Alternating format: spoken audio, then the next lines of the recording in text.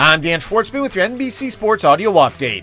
8 games on the Major League Baseball schedule with no matchups featuring both teams with 500 or better records, but one good American League East game as the Baltimore Orioles visit the Boston Red Sox, with the Orioles 1.5 games back in the wildcard race with Boston 5 back. Tom Brady will be away from the Tampa Bay Buccaneers for a period of time and will return after next week's preseason game on August 20th as the 45-year-old deals with some personal things. Brady had 2 off days last week, a scheduled one on Wednesday, and also for his birthday on Friday. After 8 seasons, jack-of-all-trades New England Patriots running back James White has announced his retirement after having undergone hip surgery. The 4th-round pick out of Wisconsin back in 2014 holds 3 Super Bowl records for most receptions, most points scored, and most touchdowns. White also holds the Patriots record for receptions and yards in a season by a running back with 87 catches and 751 yards, while being voted to the team's All-Dynasty and 2010's All-Decade team.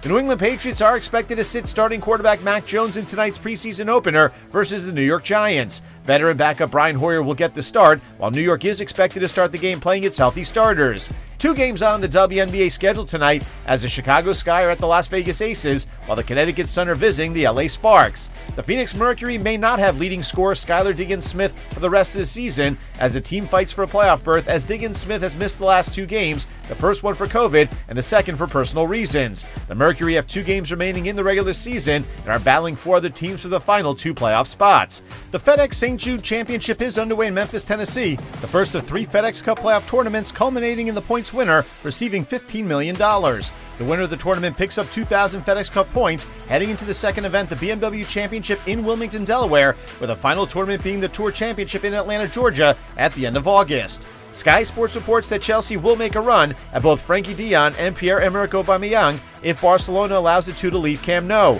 Barca is looking to free up money to register their summer signings, and with Robert Lewandowski now in the Catalan capital, Aubameyang's minutes could be limited. Meanwhile, while Manchester United has agreed to an €85 million transfer for de Jong, the midfielder would prefer a move to Chelsea to play Champions League football this season if he were to leave Camp Nou. De Jong's preference, though, is to stay at Barca. With your NBC Sports Audio Update, I'm Dan Schwartzman.